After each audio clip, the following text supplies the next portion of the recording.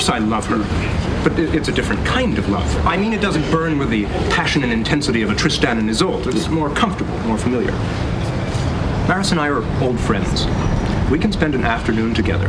Me at my jigsaw puzzle, she at her auto harp. Not a word spoken between us, and be perfectly content. I'm told it was a lot like that near the end in the Hitler household. And that's Niles and Fraser. And think of those type of relationships. Maybe your parents had that type of a relationship where they had what, in quotes, platonic love. You know, they really lived parallel lives like kids playing in a playground, but they never connected with each other. You never saw that fire between your mom and your dad. And it just felt like things were not going well. Right now we're going to turn to the phones. I'm Dr. Ellen Kenner. My show is The Rational Basis of Happiness, and we're welcoming Michael. And Michael, you're having difficulties with your wife? Yes, I am. Thank you for taking the call. Yeah, what's going on?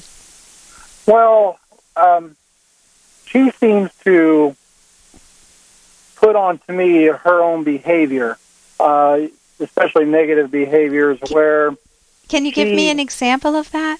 A lot of it centers around children. She'll make accusations that I mistreat children in some ways, not abuse, but, that I mistreat the children and I mean, and, I'm kind of unfair. Yeah. And things of that nature. Mostly a lot of it centers around being just generally unfair. How old are the kids? Well, we've raised these children. Currently, we have some in college and some in high school. Wait a minute. Some? How many kids do you get? Are these your own biological children? We share. I have 3. She has the 2. Okay.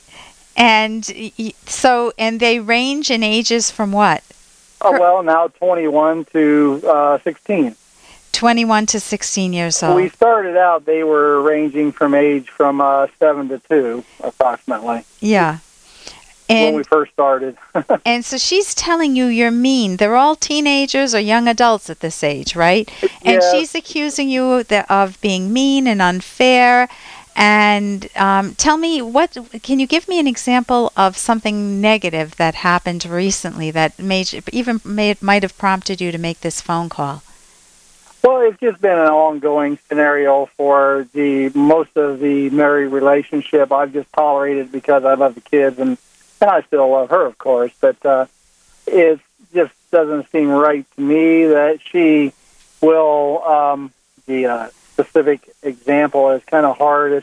A lot of what she claims that I do is kind of a generalized in the fact that, I'm just unfair.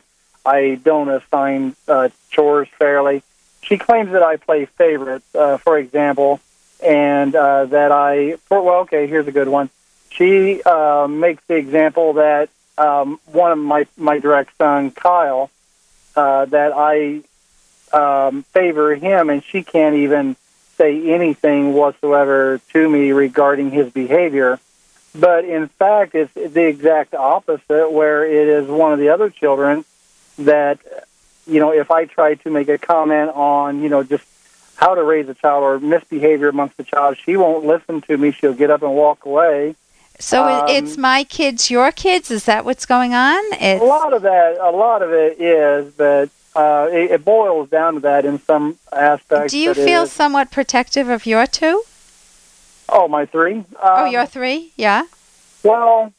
I'm somewhat protective, but I understand that there's the nurturing nature, that we have to live with. I allow her to try to be a parent, but one of the things that she's always tried to be is she's tried to be a mom and a dad and not let me be the dad.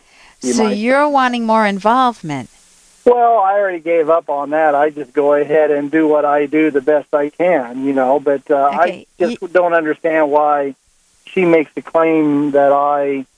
specifically do things like play favorites when she is in fact the one that plays the Okay, let me give you a quick analogy. My husband and I enjoy ballroom dancing. We take lessons. And when I'm dancing with him, guess what I observe? When we mess up, guess what I think and what I observe? Don't know. That he's the problem. I totally see it as his footwork needs help. In fact, today we had a dance lesson, and I'm looking at his footwork, and I'm thinking, boy, he needs help. At the end of the class, the dance teacher took me aside, and she goes, Ellen, I want to have a class with you alone, a 1-hour class with you, because we've got to work on your footwork. And I was floored.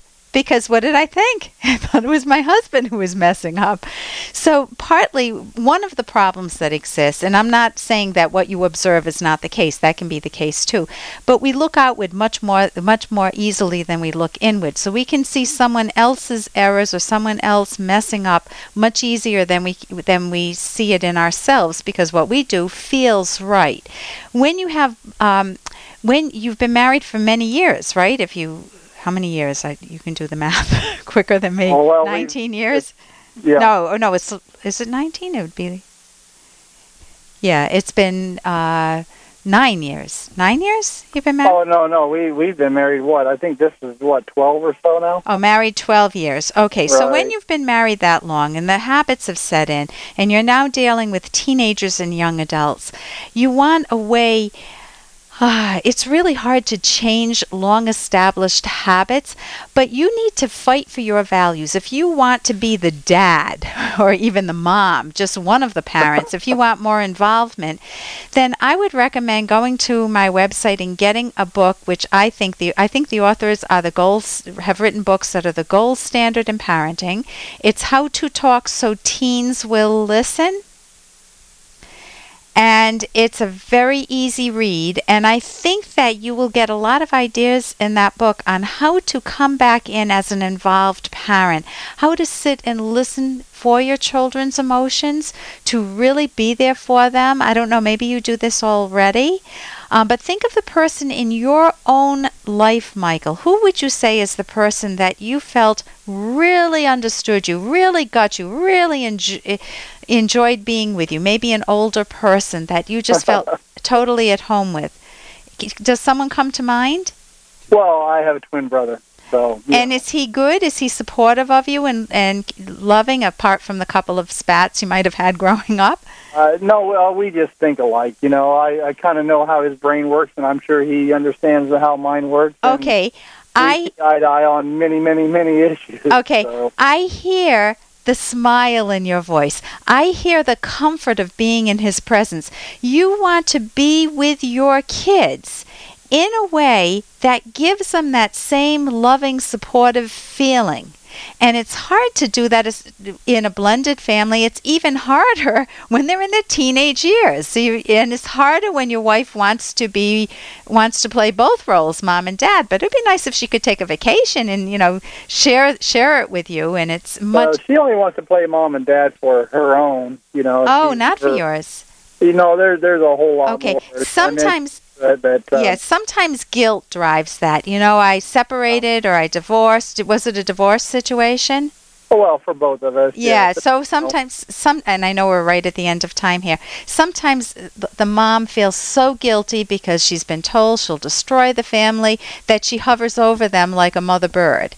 And that's not necessarily good, but you can have some empathy for that. But I think if you both read that book, it would give you new ideas. You could smile together and you could make the changes together, as my husband and I did when we read those books. It became a nice challenge for us.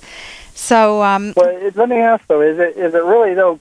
Is there a common thing for somebody to actually get the idea that what they're doing is actually, or push it off on or blame somebody else? Yeah, you can have you. Many times people project onto their partner what they're doing wrong, and when they are able to face it, that's great. Listen, I'm Dr. Ellen Kenny. You're listening to The Rational Basis of Happiness.